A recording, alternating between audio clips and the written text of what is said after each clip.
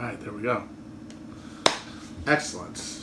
Yay! All right, we are bravo for launch here. Guys, ladies, everyone, hello. So today I'm going to start with a couple of topics. Might talk in with you guys, see what you guys want to talk about. But I'm going to start off going off, as it were, on a few topics. A few things have occurred the last couple of days that, I want to talk about a little bit. Just as an exercise in education. For you and me, we can, talk our way through these things that have happened and help us make sense of the world with them. And, of course, we're going to start with the story that everyone's talking about. Obviously that's pretty hilarious when you consider where we are on the knife's edge of the collapse of capitalism as we know it, and a public health crisis the likes of which we've never experienced in the modern era. But nothing to do about any of that. What we can do is have a lot of fun at the expense of, once again, everyone's favorite lace curtain buffoon, Joe Biden. Joseph Robinette Biden, who today on the Breakfast Club went ham, as the kids say, and claimed that if you don't vote for Joe Biden, then you ain't black. Which, just the most perfect morsel of any. Oh God, it's a perfect bite. Not so much because he said it. He's Joe Biden. Of course he's going to say something like that. The whole point of Joe Biden's candidacy is that it represents the same way Trump's does, like the end state of the party that he represents in this moment of crisis. Like, the relationship between the Republican Party and its base is such that by now they have Trump, a perfect reflection of what they want, a perfect embodiment of everything they want out of a president. He's them. He is a peevish, incurious, bitter, even though God blessed, angry, even though incredibly fortunate. He is who he represents. He is a perfect representation of the party, because the party is now in a situation where it has got this transparent relationship between its base and its political structure. The Democrats are the reverse, of course, because they would have to be, and they have created a situation where nobody gets what they want out of the candidate. How there's no sense of visceral jouissance. You don't get any fucking of the old juice that black people got when Obama was president, or that women were supposed to get when Hillary won. And the old Republicans get with Trump. This sense of, I am validated by the president. This is saying, the Democrats now are saying, no one gets that, because we're left with him. Because in order to maintain the structure, in order to maintain our interests, and in order to deny that there's anything like class or political or access to capital having to do with political power, and we're not going to challenge the existing parameters of that, and we have nothing to offer you, because what we used to offer you was at least nothing's changing in the new neoliberal era. Nothing's changing, but you can get represented. You can get some fun, just like Republicans. Nothing's changing, but our guys are going to get. They're going to trigger the libs more, and they're going to be more oafish. They're going to be more like you. And they both got that offer, but now the Democrats were forced to pick someone because they couldn't get anyone else. No one else had established the position where they were credible the way Obama was to embody some, segment of their coalition. They got a guy who maintained loyalty to enough Democrats because of their memory of him associated with Obama. So it's like a contact high. It's already a second order thing. It's smoking the resin. It's a desperation move. And now they have to try to sell that to a general election electorate, which is not nearly the same thing. And that means that their only move, since they cannot offer the thing that their party has traditionally offered, they have this old mummy who represents no one, who represents the worst in the party from an ideological perspective, whose record is everything that these people claim to care about, and his record on all axes of intersectional oppression, he's bad. So what the hell are you supposed to say? What are you supposed to think? You're supposed to say and think, Trump is worse, therefore you are morally obligated to vote for Biden. Now, that was always the gun to the head of every Democratic voter, right? But there was always something else too. There was some positive part. There was some joy to be had in the Democratic tent, some sense that you were representing a more progressive social vision. Gone now. That's out the window with Biden. It's purely and only an appeal to negative emotions about Trump. There is nothing else. And because Biden is the transparent embodiment of his party's relationship to their base, because of his dementia and his lack of filter, he is, when challenged, pushed back to the only real argument he has. I'm not Trump. Go vote for Trump if you don't like me. He was saying that shit during primaries when people had other options. And now he's saying it in the general. Because that's the only appeal they have. And of course, nobody wants to hear that because it really does show you the degree to which they have you completely over a barrel. If you accept their premise, that is. If you accept the premise that that the Republican winning is always the worst outcome, and that there's like no context in which a Republican winning in the short term could lead to anything good, it's all one disaster after another, until somehow we interrupt that by electing a Democrat and fixing it and like wiping the slate clean. I don't know how that's supposed to work. But that's their claim of how this shit goes down. Is you've got a Republican and we're all terrified of him, and you are required to vote for him. But that means is that you can make no claims on them. There is no pressing them forward. There is no being an activist. There is no seeing anything better done because you have no leverage. Like Zerlina Maxwell the other day said, Biden has to nominate a black woman as VP. And a million people asked her, I don't think she responded, what if he doesn't? What if he doesn't for Zerlina? Because there's no answer. There's no response. Someone actually said, I'll be unhappy, I'll vote for Biden, but I'll do it angrily.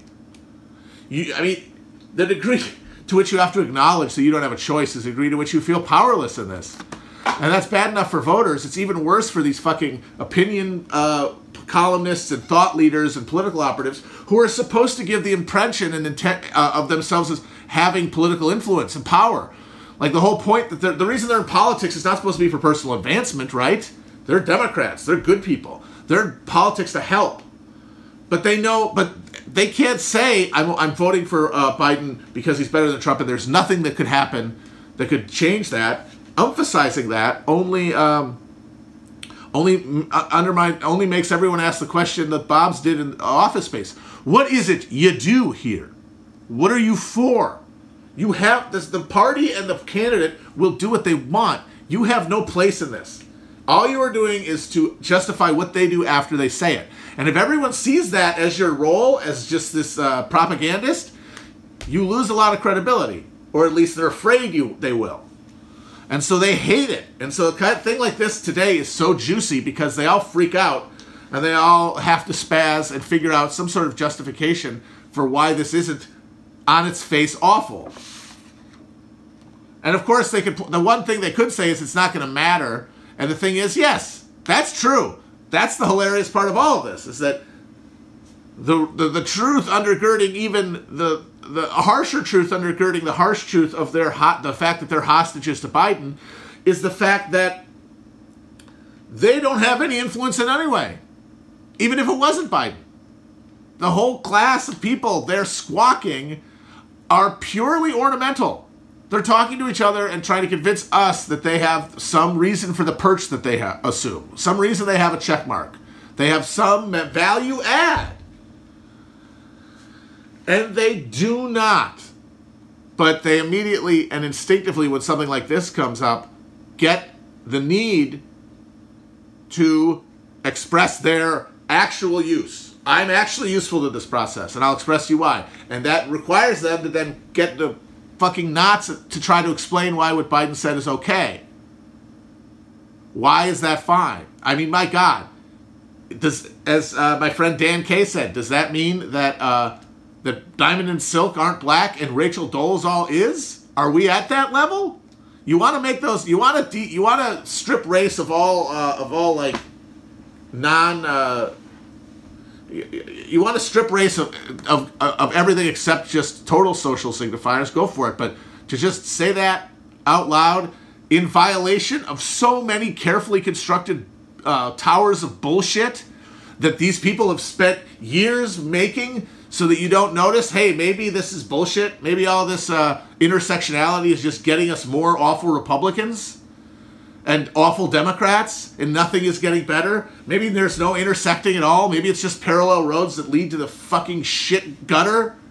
Maybe we should do something about this. No, don't you see? No, race is a delicate dance, and it needs to be acknowledged at every level, and we need to intersect it with all these other things. And then you got a guy like Biden saying, "Yay, black people! Hey, look black, vote for me, or else you're a honky." Destroys their entire thing. It destroys everything they've done because they have to defend it. They have to defend it. And how do they defend it? There's a bunch of different ways. One guy, I'm going to go through a few tweets here in response to this because I think it's just all of it is so fucking instructive. This isn't a big guy, but I just wanted to point this out for like the older boomery Biden supporter, like the real boomers, as opposed to the younger people who are, they're all on the arm. They're all just Democratic flak operatives one way or the other.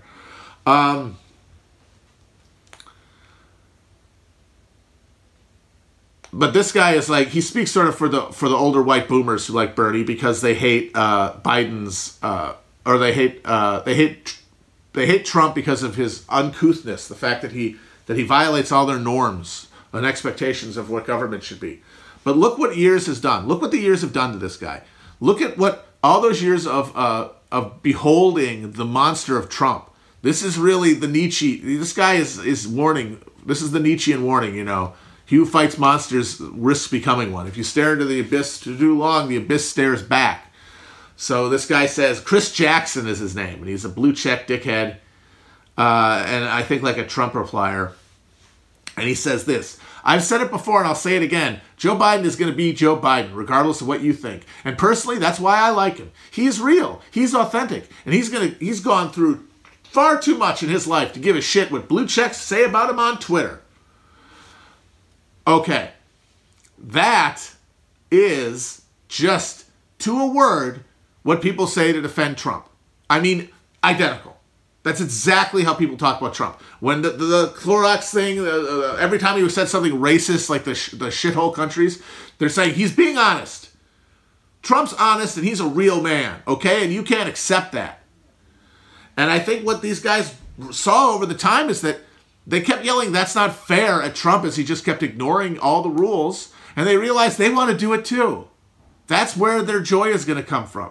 Not ideological, of course. Get out of here. They don't care about any of that. But now instead of like getting pleasure from denying themselves those sweets, those sweet indulgences of politics, they can just gorge. And they're going to go to town. And at some point, all these old white fucking aggrieved idiots are going to realize that they really have nothing separating them. They're all the same class. They all have the same broad interests. They all have the same reactionary social view of younger people, basically. At some point, they're going to realize, let's just fucking fuse around one character, one candidate.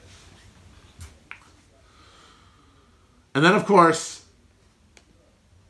my favorite, Hannah Jones, Pulitzer Prize winner for her work with the 1619 Project, which I've talked about on here about how that is the whole premise of that thing, from what I understand, is baloney. Reading this certainly makes me think my instinct on that is correct. And that all those people who fled to defend it from guys like James McPherson, just because Ben Shapiro said it was bad, that meant it had to have been good? Just absolute tribalistic reflexiveness, none of it having anything to do with the real questions at hand. Very disappointing every time you see it. You hate to see it. So Hannah Jones, who worked on the 1619 Project, and is a Democrat, a proud Democrat, says, "There is a difference between being politically black and being racially black. I am not defending anyone, but we all know this and should stop pretending that we don't." Someone replies, "What does this mean?" She said, "If you don't know, it ain't for you," which that is how politics works generally, is you make a political claim, and then when people ask you for more information, you say, "It's not my job to educate you." And so the person replies, "I'm not the only one that asked. I'm also a black person." To which she replied, "Yes, I am capable of seeing your avatar, and I will repeat, if you don't understand the difference between being born/designated a certain race and taking up a particular set of racial politics, I am not going to educate you here." So, obviously, like I said, this just destroys all this carefully crafted years of talking about how, like, race is this fundamental aspect of American life, right? Like, this shit is like the Ta-Nehisi Coates thing, you know? The brand, the 1619 Project, too. The idea that racism is a scarring brand across America that is so inextricably fused with capitalism that it can't be unbroken from it. And that, therefore, you know, basically, racism is as defeatable as capitalism, which, if capitalism isn't defeatable because of the racism, I guess you just have to live with it, but maybe you can reduce the racial part. The capitalism, you can't really do anything about. So, obviously, that's part of it. But, so that all goes out the window. All that goes out the window. That thing that they've spent all these years that she won a Pulitzer Prize writing about, out the window. It's gone now. This invalidates the entire thing.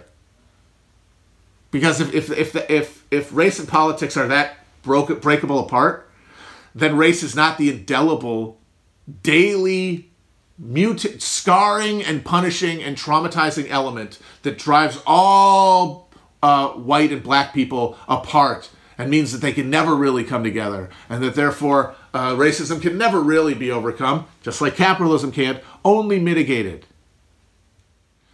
Destroys, gone. Blew it over in 1 second. Why? Not to make sure that Biden gets reelected or gets elected. It's not going to matter. Nothing she says is going to matter at the level of a fucking candidacy this laid out, this far for the election. No, it's to preserve her pace in the hierarchy. Because people are going to say, you like this Biden guy, you also are supposed to be a racism expert. What do you think what he said? You can't say I condemn him, because you can't not vote for him. Oops. So all you can do is say it actually wasn't bad. And so the first thing that comes to mind, regardless of how it conflicts with everything else she believes and everything else she's ever written, but first thing that comes to mind, just to save your ass a little bit. And then she ended up deleting it, so it didn't even work. The wicked flee when none pursueth. It's really funny. But they did all that. They destroyed their entire project.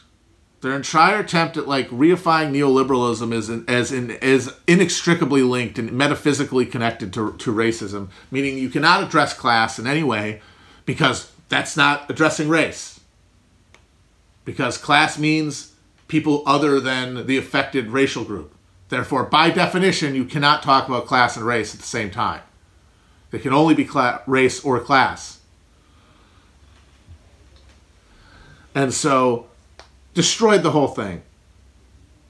I mean, it's goddamn beyond everything, Ed Tom. For a 1 second reprieve from judgment that didn't even work. It's pretty stunning. It's a crazy world. They ought to sell tickets. Hell, I'd buy one.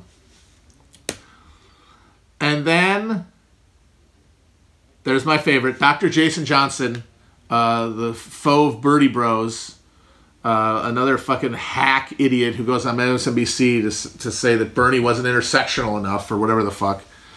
Says, just a thought, how about we listen to the entire Joe Biden interview with Charlemagne the God before we start roasting him? A white man telling a black man who isn't racist, isn't black, isn't excusable. But what led to that exchange and why Biden was triggered matters as well. Well, then it is excusable, right? Because if it's inexcusable, then nothing can mitigate that. That's what inexcusable means. that there's no situation that could mitigate the fact of the inexcusableness. If Biden's triggering, the idea of Biden being triggered, obviously hilarious, couldn't affect that. So it's excusable. You're excusing it. In fact, you are excusing it by bringing it up, because it's not like this is like a piece of shattered cuneiform found in the plains of Nineveh or something. It's a goddamn interview that happened fucking 5 minutes before he said that. You can look at the tape. So that means that just say, hey,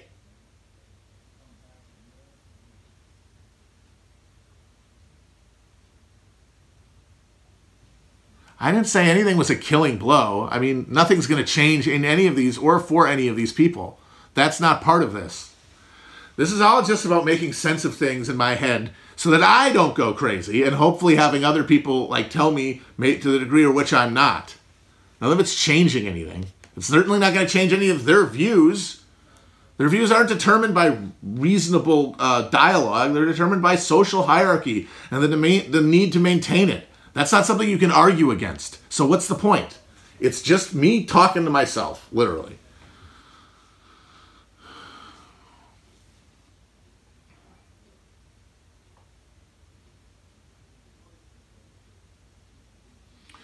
So all of these people have spent years and years and years cultivating their expertise to us, the great unwashed, as speakers on all issues of social trauma and justice, along racial lines, along gender lines, have decided in the last 3 months that none of it matters, that it's all bullshit.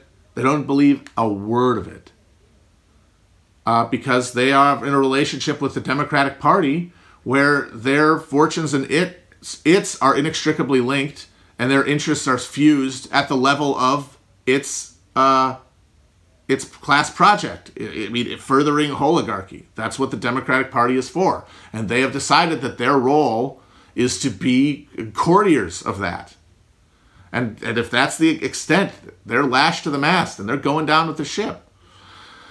And all that's left for them to do is reassure each other that, no, we're not all sellout morons. No, we're principled, smart people. And here's the proof.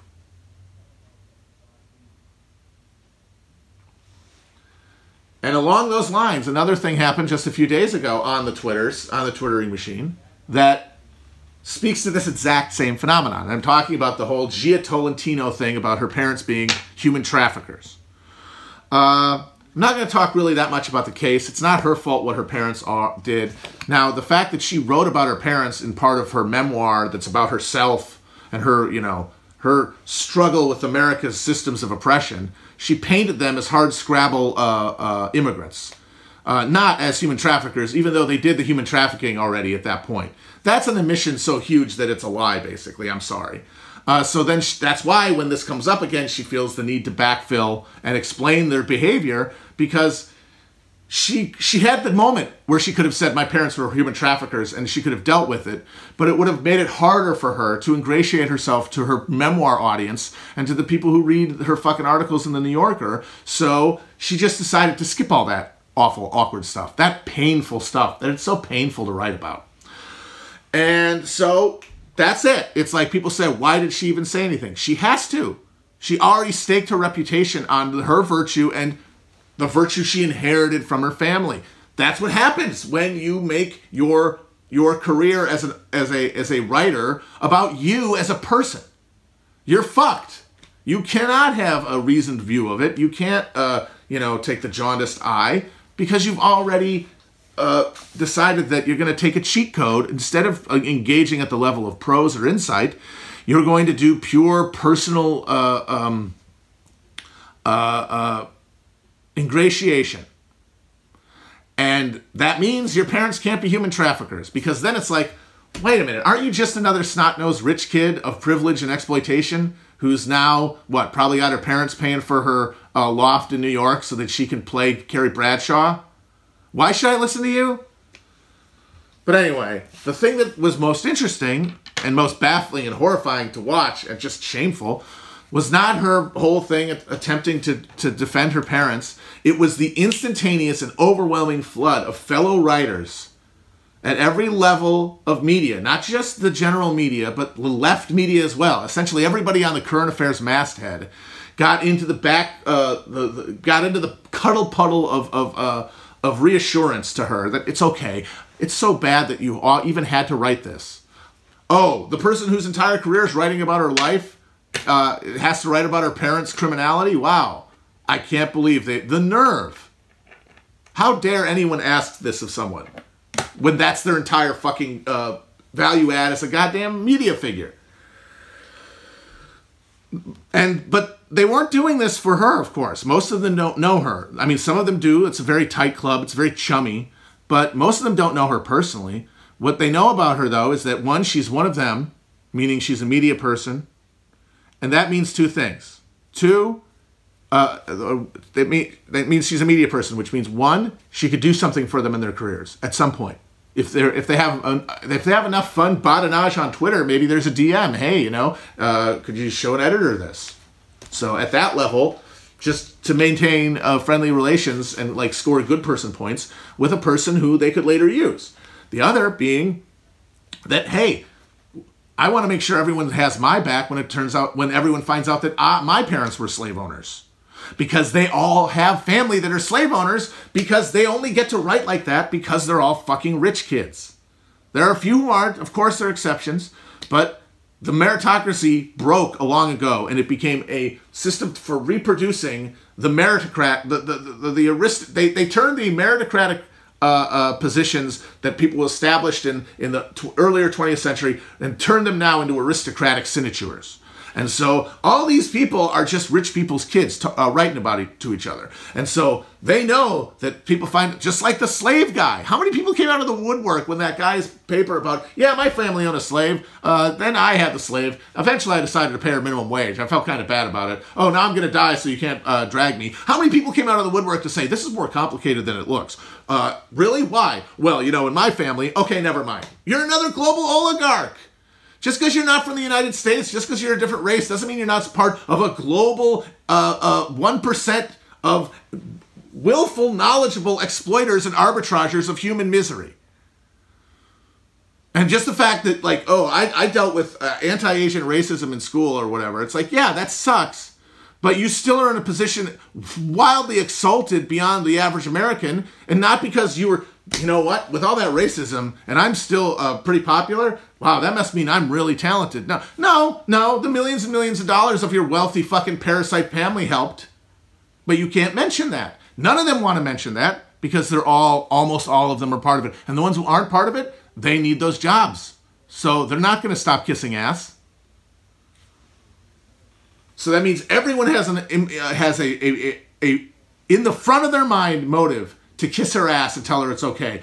And just like with the Biden thing, the lengths people went to destroy any pretense that they actually believed any of the socialist bullshit that they've been mouthing for the last 4 years because it's trendy online.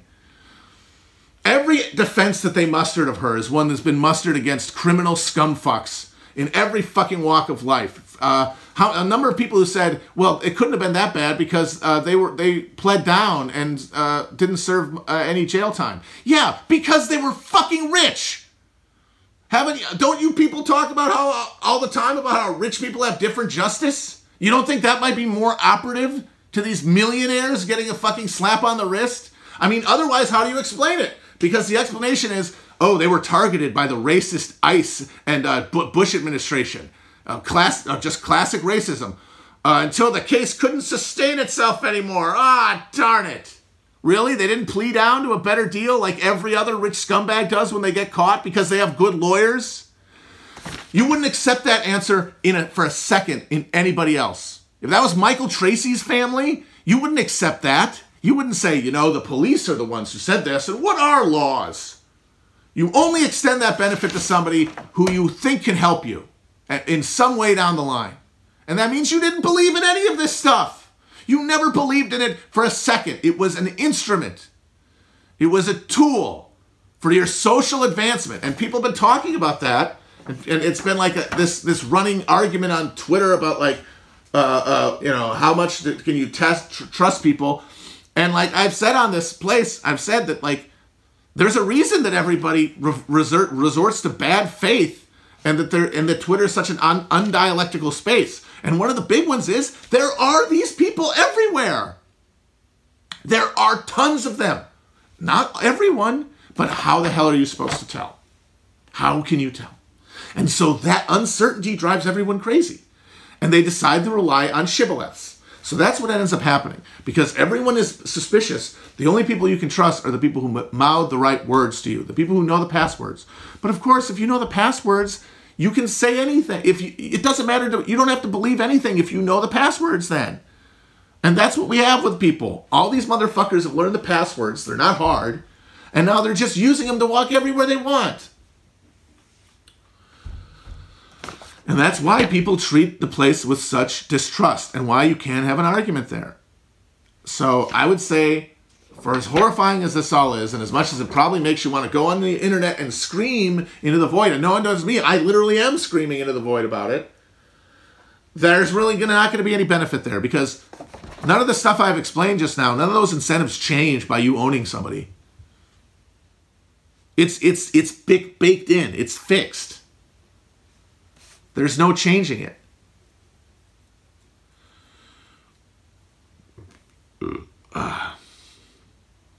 But all these people, I will just say this, who find themselves now just in this position of having to defend Joe Biden as his brain like slowly rolls the clock back and he just thinks that he's in the Senate cloakroom with Strom Thurmond and Jesse Helms all the time.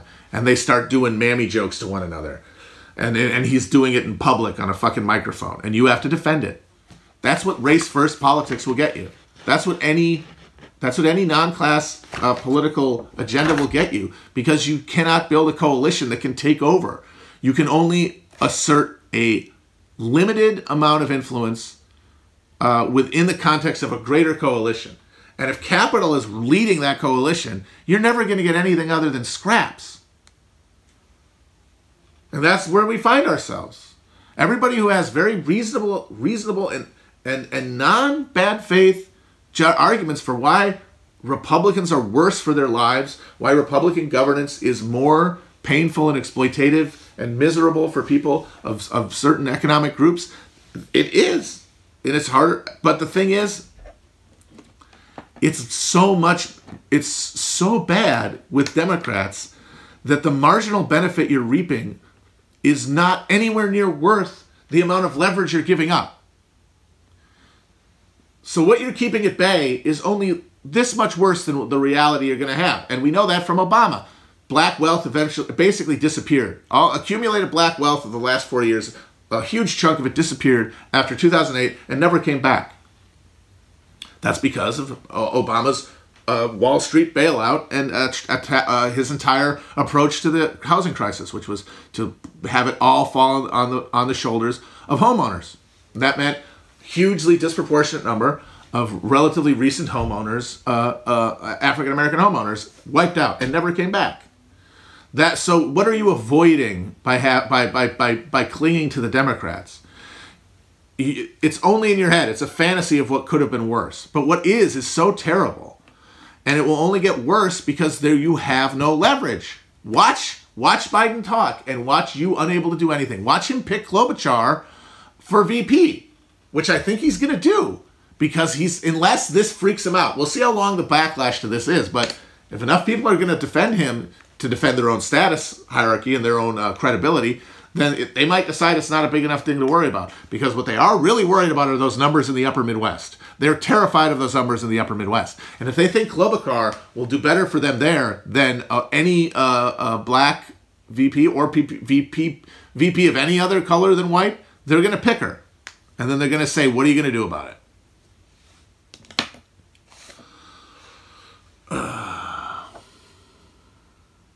So Grill. That's the gist of what I'm saying here. As you can see, it's a bunch of bullshit. We have no control over any of it. No matter what Biden says, no matter what Trump says, it's still basically a coin flip because the great mass of American voters are not moved by any of this stuff. And we're just the fucking, we're the little birds cleaning the teeth of the crocodile. That's us. And hoping not to get bitten. Hoping we can get our fucking bodies out of the way when he gets hungry. But guess what? Eventually, you're a little slow, and then you get eaten too.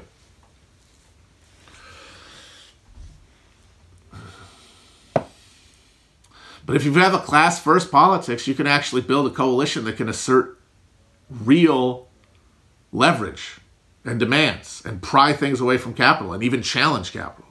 It cannot be done because what is your intersection of interests? Because if you have an intersection of oppression, that's explanatory. I think that's a useful rubric to explain oppression. But then what do you do about it? What's your intersectional praxis? What's your intersectional interest point to mobilize around? I mean, for the most part, the one that's most prevalent, the one that reflects most the oppressions we're talking about is class. Because racial oppression is felt by degrees, and those degrees are pretty much track very, very strongly with class.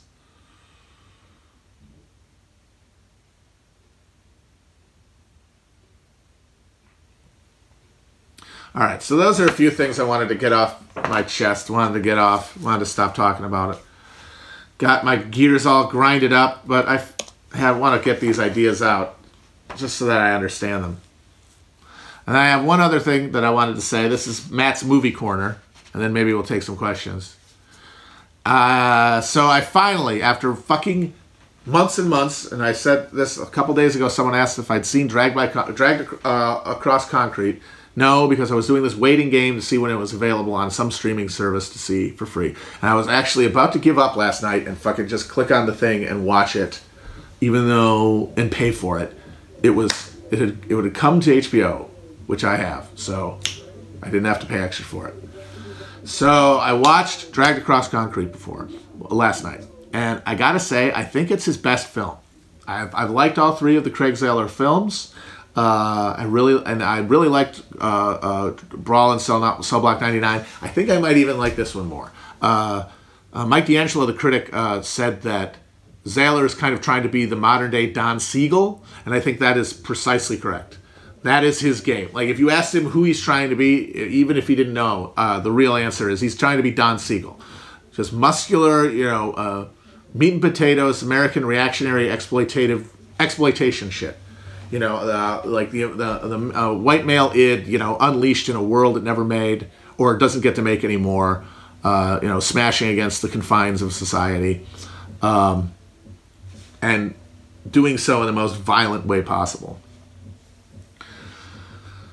So I think he really pulls it off in that movie, and a lot of people got mad at it because it's his most explicitly political yet, because he made the first movie, Bone Tomahawk, and some people muttered a little bit because it has like these bestial Native American tribes people, cannibals, as the bad guys. And, he makes pains to distinguish them from other Native American tribes, but people sort of whispered a little bit, I don't know, man, that's a little problematic. Then he made Brawl in Cell Block 99, which has Vince Vaughn going to war with the cartels and has a lot of racially coded language, and it has kind of a MAGA flair to it, even though it's all very subtle. And everyone's like, oh, I think he's really one. In this one, he just lets it out. He has scenes where the cops are literally just sitting around going, damn cell phone cameras won't allow us to do our jobs, thanks to the damn media. And they're like, yes, true. And he's got these little vignettes that are just like, they could be short films directed by, like, if TPUSA had any talent behind it. But it's all shot in, like, the house style of sort of post-millennial, like, prestige programming.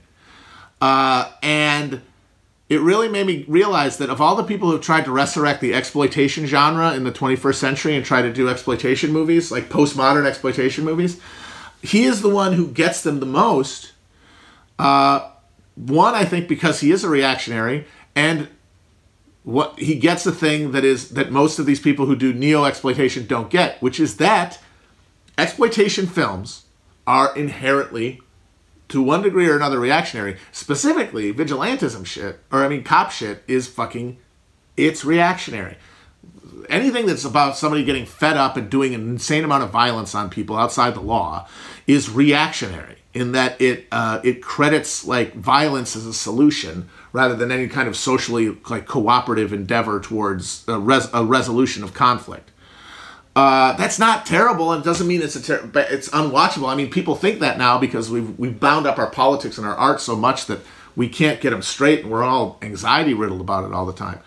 But it's a reactionary genre, and therefore the best people to make it are reactionaries. And the way that he like threads in the right wing stuff in the movie, which is also, by the way, filled with incredibly good, deeply felt like social observation and commentary and texture, because it's not vapid, it's not dogmatic. That stuff is in there because you can't. One of the big problems with trying to make a neo-exploitation movie is that you can't shock people the way you could with exploitation films because people have seen everything. We're all desensitized. Violence doesn't do anything. Violence doesn't move the needle. How do you make violence move the needle anymore?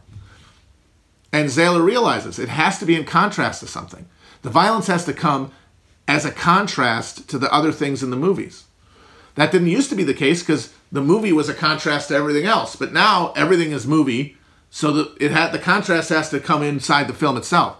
And so the contrast of this staid sort of Paul Haggis-y vibe with just explicit reactionary content, it shocks you a little bit. It jars you.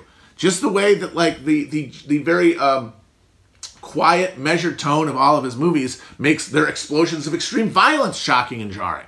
It actually does jolt you. The way that these guys, anybody making like ironic exploitation movies, doesn't really get around. They don't really grasp the needle of it. And that is why, even though I would not actually want him to do this, because no one with talent should go near Marvel.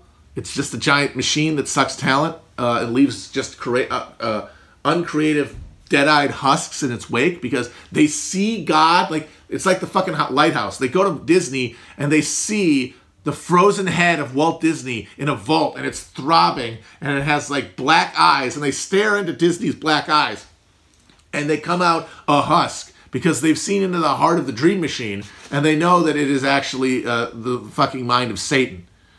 So I would not want him to actually do this because it would destroy him, like it's going to destroy everybody who fucks with Marvel film-wise. But he is the only person I could think of who could possibly make something good out of The Punisher right now. Because if anybody saw the Netflix Marvel show with Joe Barenthal, which is dog shit. One of the big reasons is CGI blood, which is, of course, out of here. And something I know that Zahler would never allow, by the way. They didn't just do CGI blood on that show. They did CGI muzzle flashes on the guns, which is just the fucking lowest level of chintzy bullshit. Why am I even watching this? And I know Zahler wouldn't do that. But the other thing that made that thing bad and unwatchable is that it's woke. They tried to make fucking Punisher woke because they have this thing that has a context. The Punisher has a context of like coming out of the reactionary ferment of the 70s. The same thing that gave us Death Wish and Dirty Harry and all this other stuff. Because of the huge rise in violent crime and the huge rise in racial anxiety and racial friction, he pops out. And there is no way to you can make him the villain, I guess, if you wanted to be woke, but you cannot make him the protagonist, the traditional protagonist of something, and make him woke.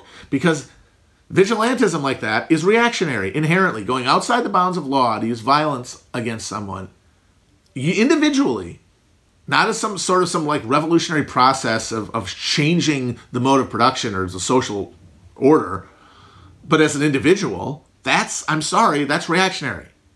He is. Frank Castle is a reactionary. And just because you fucking give him, Blackwater and Proud Boys to kill, that doesn't change that fact.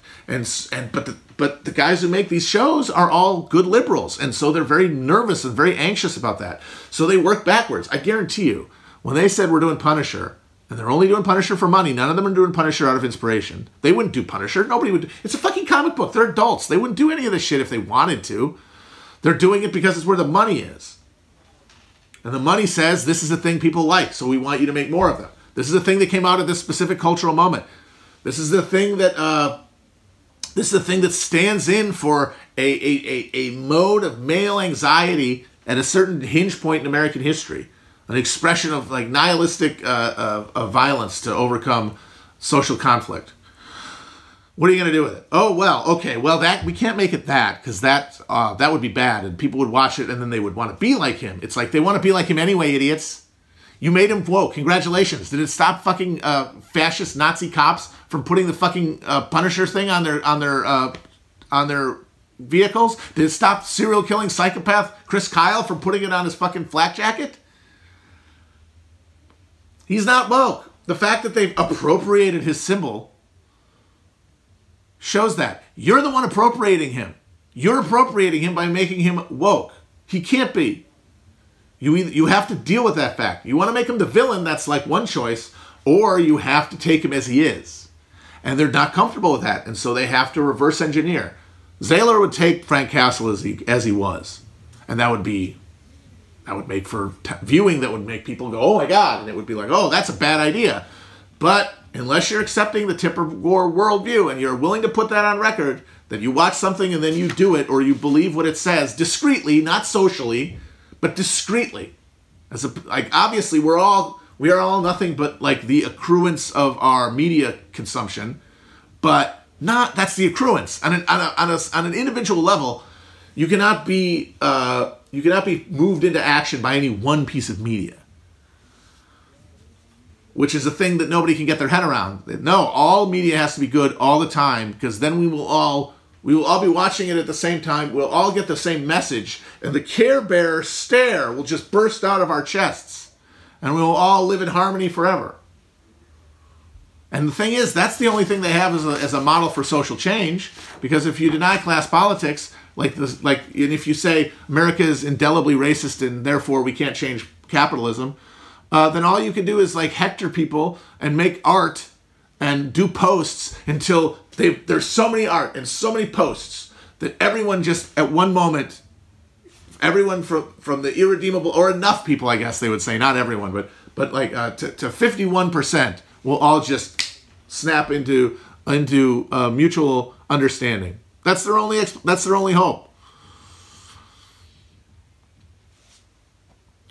So I really like Dragged Across Concrete.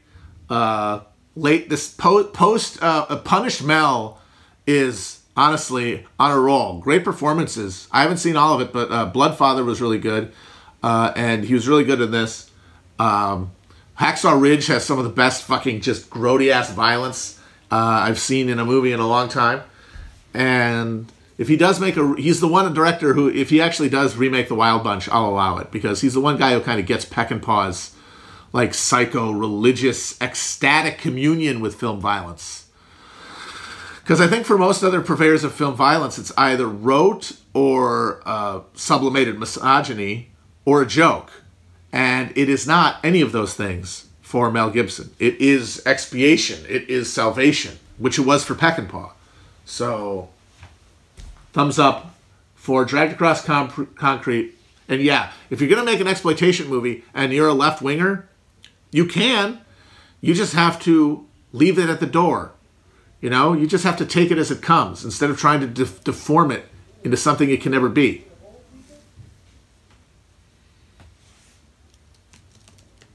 I actually, when I was in high school, I read a biography of Sam Peckinpah. You can tell this was before the internet. I would never imagine now reading a biography of Sam Peckinpah. But I did because there was nothing to distract me. Certainly not girls.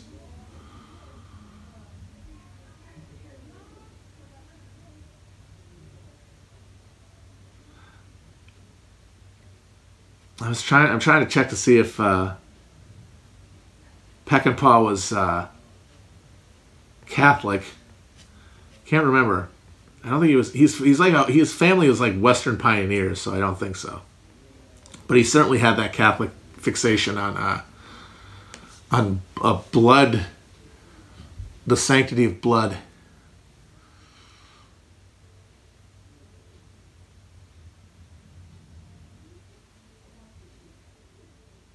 So yeah, if you can be a left wing maker of exploitation movies, and somebody says The Purge. The Purge movies are actually an interesting case because their premise is such that that they do have a actual left wing text, which is also possible. Like the text of anything can be any politics you want it to be. It's the subtext I'm talking about. I'm talking about its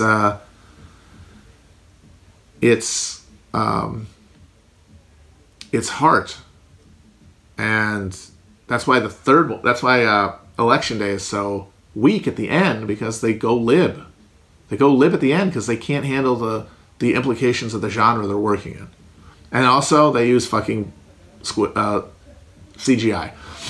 And for me, you're not making exploitation unless you're using squibs. I know that CGI is cheaper now, so therefore squibs are actually the luxury Cadillac A-list thing, but I'm sorry, you can find somewhere else to cut. You can always find something else to cut. If they could put squibs in surviving edged weapons, you can find the budget for squibs in your movie.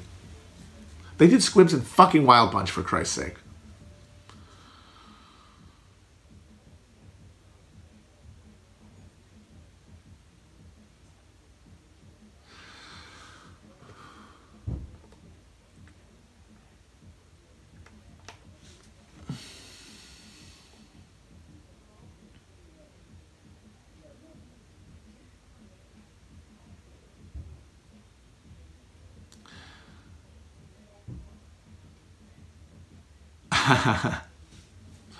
We are looking to do that script reading. Actually, I should bring up Network. I don't know. They might not want to do Network, but I would like to do Network. Maybe they think that. No, I think they would find that. They would think that would be too self-centered of me. Although, he's not the main character really. It's William Holden. Could definitely see Will playing William Holden.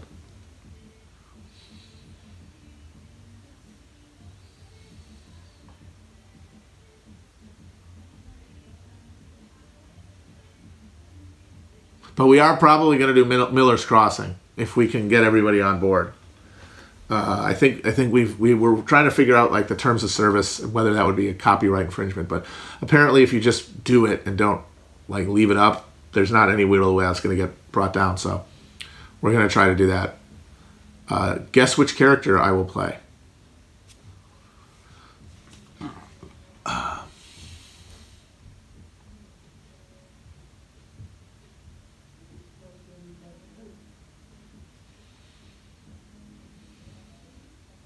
Bernie? Yeah, no.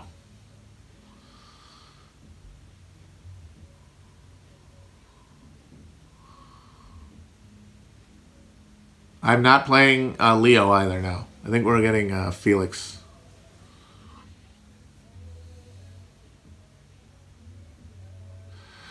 How can the Coen brothers make incredible, insightful films and then be libs? Because art and politics aren't the same thing. There's political truth and there's artistic truth, and artistic truth is a prism of all truths, and any piece of art is only able to get one or two reflected rays, right, of the prism, and maybe it might get a little bit of political truth in there, but it's mostly going to be personal. It's mostly going to be experiential and aesthetic, and it's going to be abstract, and then you have to build from that. You have to actually build a personality and a fucking spiritual sense of yourself that you can then build politics on top of. You can't just have it imported to you directly fucking firmware update from every movie you watch. These things have lives of their own. What we're all trying. I mean, my God, especially when you consider how collaborative film is as a genre. How many minds, how many efforts, how many decisions are made. The idea that any of this stuff that there's any coordinating anything, you need to you just have to be open. And the thing is, you might not find any, and that's fine too, but you have to be open to the magic, basically, the moments of grace, the sublimity of any piece of art. Because it's not necessarily going to be resonating on frequencies of the political, but there are other frequencies of truth and beauty that exist and that can be expressed by almost anyone in any place and time.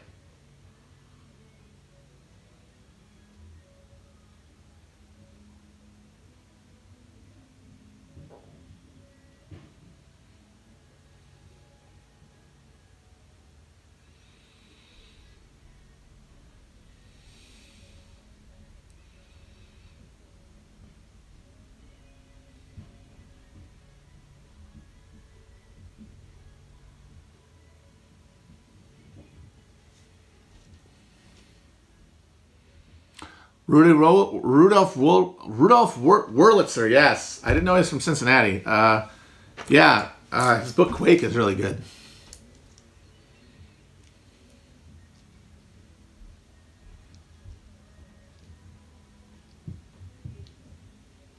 Alright, this is an interesting question just because it's so weird. What is the governance ownership of Chapo LLC? Anything socialist in its structure?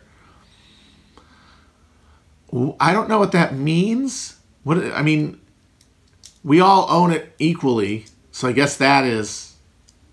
So it's like owner operated or like worker operated because we're also the thing is that we're not workers, but we're also not capitalists. We're craftsmen. We are this cottage industry craftsmen of a bygone era. Like that is people want to know like what's the podcaster niche.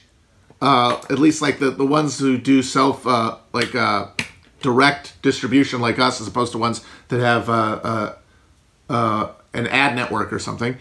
It's would you like my wares? I'm a Cooper basically. We're all like word Coopers, and you come into our shop and you buy our barrels or not, but we made the barrels, and then we get the money for the barrels. That's it. We're not socialists because it's not. It's a pre-modern form of it's a remnant. I mean, over time it'll go away, like all non-capitalist social relationships will go away, but it still exists in fragmentary form.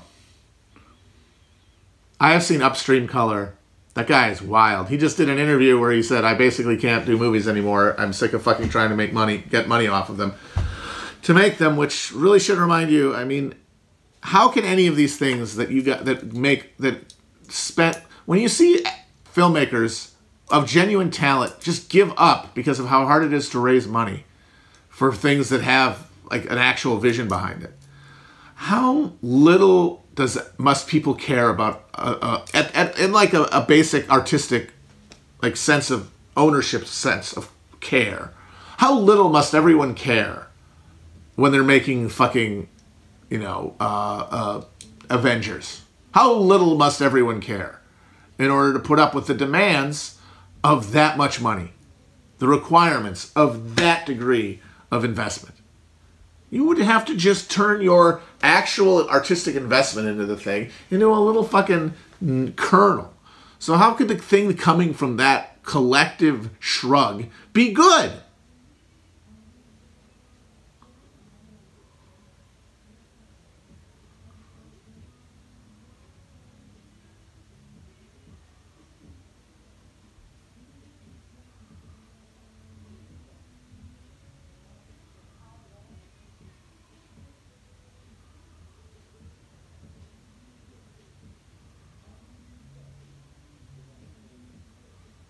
Why is Stephen King's tweets so dog shit? I think because he's an old guy trying to tweet more than anything. It's not a form that he came into. It's a form for people who with a completely different social experience, which is why old people in general are terrible on there.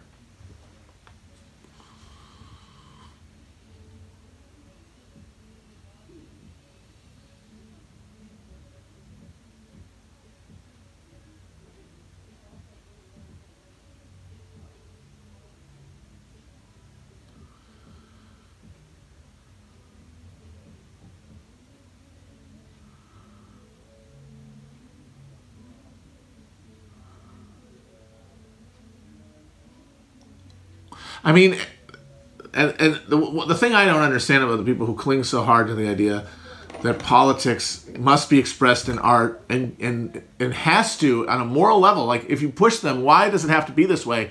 First, it might be something about how, well, it hurts people of these groups to see things that aren't sensitive to them. But at the base, it's, no, people see this bad stuff and then they have the bad thoughts. And if enough of them see the good stuff, they'll have the good thoughts. And I don't understand how you can have the 2016 election happen and not realize that that cannot be true. Or if it's true to such a fractional degree that all the pressure in the world in that direction is not going to move anything.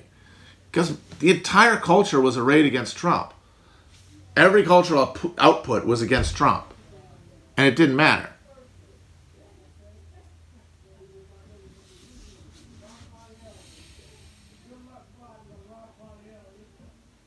I might do a Spanish Civil War episode. We'll see. It's gonna, like I said, my goal would be to get everyone mad at me. Hunt for Red October is one of those great... Man, that was a real stretch in the late 80s, early 90s of just some perfect action movies. Really, I sound old, but I'll say it. They don't make them like that anymore. Just perfect little propulsive thrillers. The same time as like Die Hard and stuff. Predator. Good. Check it out. Hunt for Red October. Crimson Tide's also good. I think Hunt for Red October is better, but they're both good. Crimson Tide also better than 99% of Ridley Scott's films. So I've won again. Another strike one for Tony Scott. What chapter am I on Moby Dick? I just finished The Gam, which is a delightful little chapter. I might read one quick chapter to end tonight. I don't know. I gotta see if I can find one. Here we go.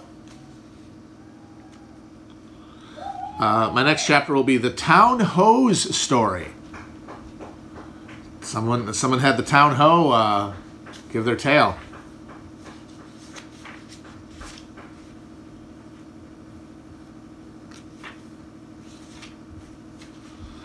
That one was very weak. I think it's because it's really overcast today and kind of gloomy. I don't think a lot of people are outside. Oh, wait a minute. Never mind. Sometimes they'll go and they'll gutter out a little bit. And then I think they get a little embarrassed that they stopped, and then they'll all kind of dare each other to go back up. I will read Ulysses. I'm just not. I'm going to reread. I'm trying to go through the 20th century. I'm trying to go through levels of semantic facility. I feel very comfortable with Moby Dick. I'm going to go to Gravity's Rainbow, which I've always felt a harder time getting my head around. And then I'm going to do Ulysses.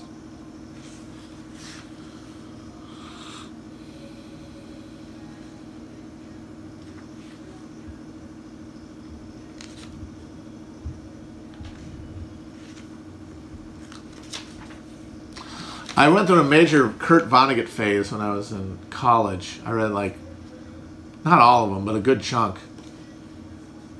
Galapagos is really good. Breakfast of Champions, also very, very good. But like most people, the first one of his I read was Slaughterhouse-Five in high school. And it's one of those books that does a thing to certain people, not everybody. But if you're in the right frame of mind and if you have the right demographic background, probably, it hits you. It hits different. And it really does make you start thinking differently about the world.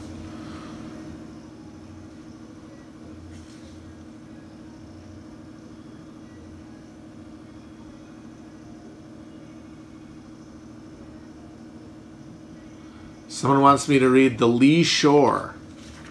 Let me get back to that one. Might not be there yet.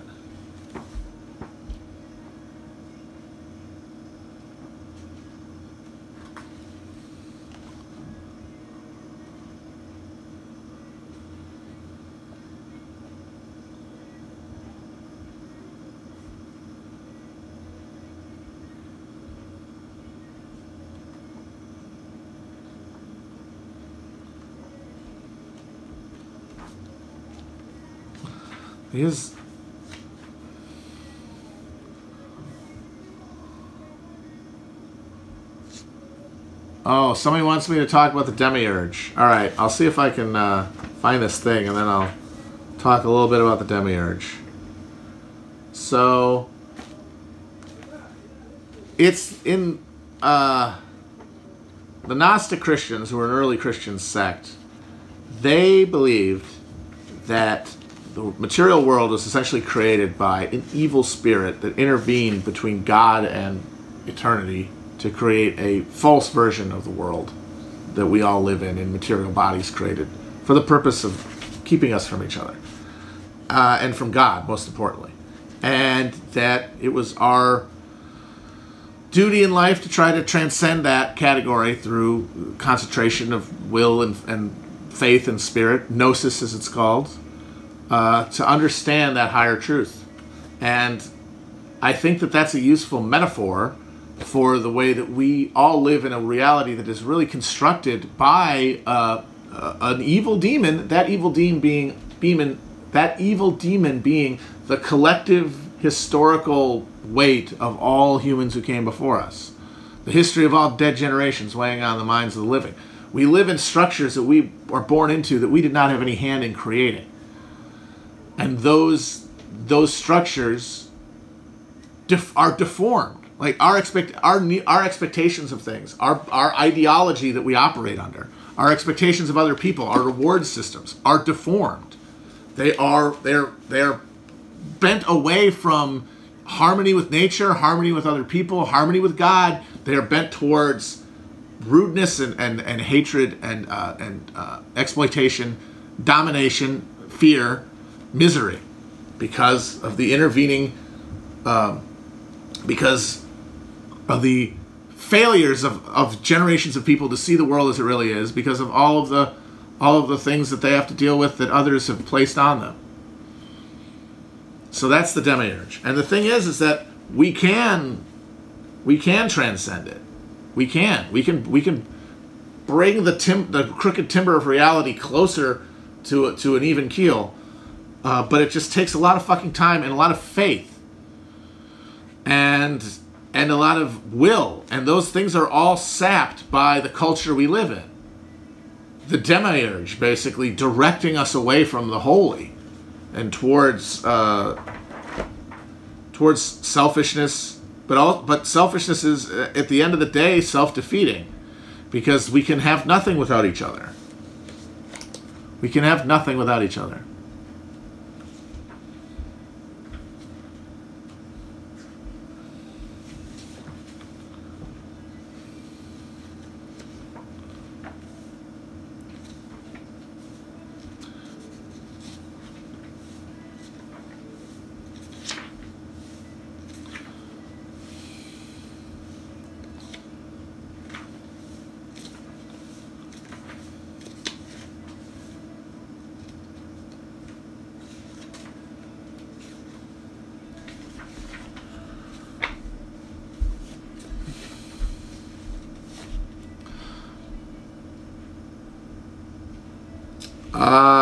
My favorite chapter, I'm not sure yet which one I really like the most.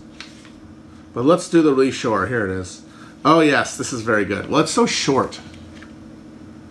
And it's so perfect. It's like 5 perfect paragraphs. Some chapters back, one Bulkington was spoken of. A tall, new-landed mariner encountered in New Bedford at the inn. When on that shivering winter's night the Pequod thrust her vindictive bows into the cold, malicious waves, who should I see standing at her helm but Bulkington? I looked with sympathetic awe and fearfulness upon the man, who in midwinter just landed from a 4 years' dangerous voyage, could so unrestingly push off again for still another tempestuous turn. The land seemed scorching to his feet. Wonderfulest things are ever the unmentionable. Deep memories yield no epitaphs. This 6-inch chapter is the stoneless grave of Bulkington. Let me only say that it fared with him as with the storm-tossed ship that miserably drives along the leeward land. The port would fain give succor. The port is pitiful. In the port is safety, comfort, hearthstones, supper, warm blankets, friends, all that's kind to our mortalities. But in that gale, the port, the land, is that ship's direst jeopardy. She must fly all hospitality. One touch of land, though it but graze the keel, would make her shudder through and through. With all her might, she crowds all sail offshore, and once in so doing, fights against the very winds that fain would blow her homeward. Seeks all the lashed sea's landlessness again, for refuge's sake forlornly rushing into peril, her only friend, her bitterest foe. Know ye now, Belkington?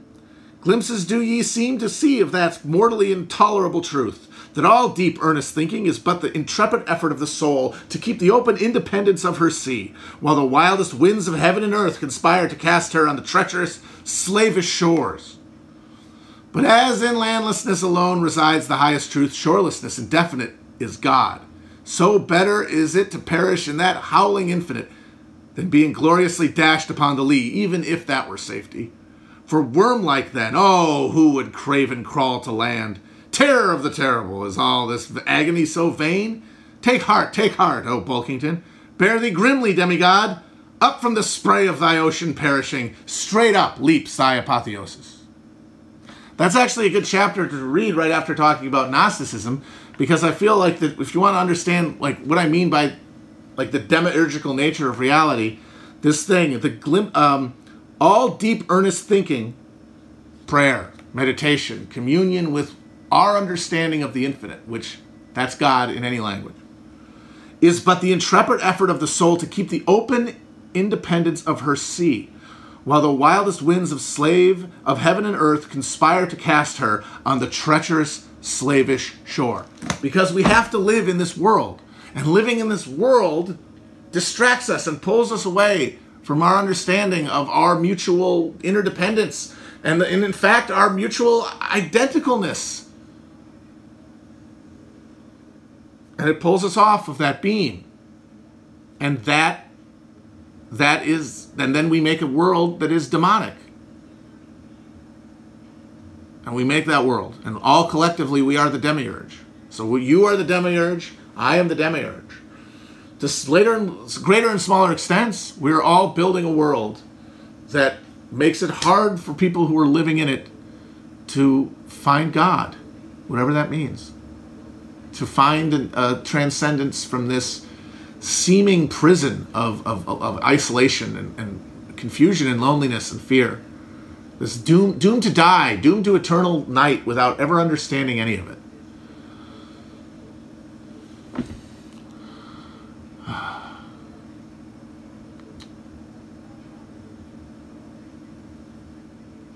All right, guys. Talk to you soon. This is a good one. Bye-bye.